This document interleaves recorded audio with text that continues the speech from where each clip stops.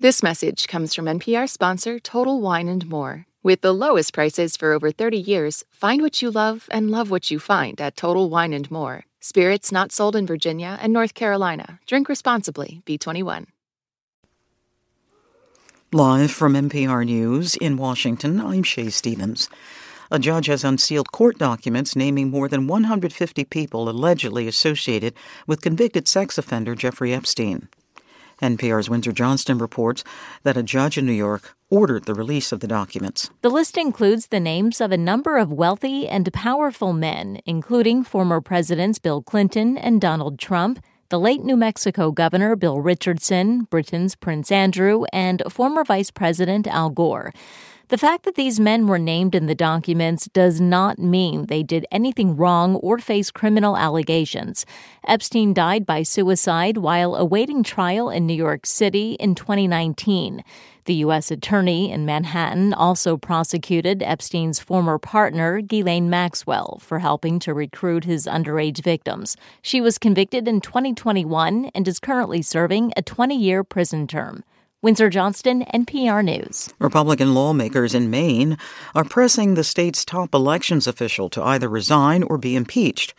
As Maine Public Radio's Kevin Miller reports, the lawmakers are upset over her decision to remove former President Trump's name from Maine's primary ballot. Republican leaders in the Maine legislature contend that Democratic Secretary of State Shanna Bellows was motivated by politics or her own ambition when she disqualified Trump because of his attempts to overturn the 2020 election results.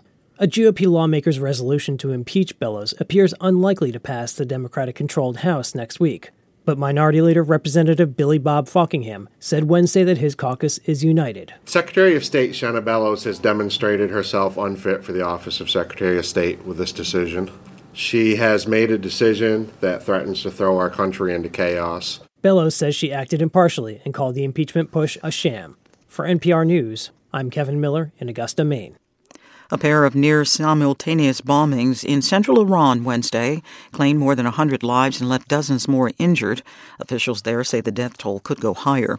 As NPR's Gina Raff reports, there is still no claim of responsibility for that attack, nor Tuesday's assassination of a senior Hamas leader in Lebanon. Israel had warned after the October 7th start of the war that it would target Hamas officials in other countries. And Hamas leader Hassan Nasrallah had said even before that if Israel assassinated any officials in Lebanon, Hezbollah, the major player here, would retaliate. So as much as people are upset that Israel appears to have launched drone strikes in the capital city, they're perhaps even more afraid that any large-scale Hezbollah retaliation could go spiraling into a conflict that could become out of control. Jane Raff reporting from Beirut. You're listening to NPR News. Authorities in New Jersey say they have found no evidence that would link a fatal shooting outside a mosque in Newark to terrorism. Imam Hassan Sharif was shot to death while sitting in his car early Wednesday. The prosecutor in Essex County, Ted Stevens, says the motive for the shooting has not yet been determined. Junior doctors in the UK are on a 6-day strike over pay. From London, Willem Marks reports that the walkout affects nearly half of Britain's doctors. Top executives at Britain's National Health Service have expressed concern that health services in some parts of Britain could reach a standstill in the coming days. The decision to strike followed a failure in pay talks between the UK government and the British Medical Association, the union that represents most younger doctors. Union representatives said ministers had not presented them with what they called a credible pay offer. The government said it would not resume negotiations until the strikes were cancelled. Strikes have continued sporadically for more than a year across Britain's public services amid high inflation that's only recently started to fall. For NPR News, I'm Willem Marks in London. According to the Treasury Department, the nation's gross national debt has reached a new record high, surpassing $34 trillion. The department had projected the federal debt would reach that level in the fiscal year 2029. The Biden and Trump administrations borrowed heavily to stabilize the economy during and after the COVID pandemic.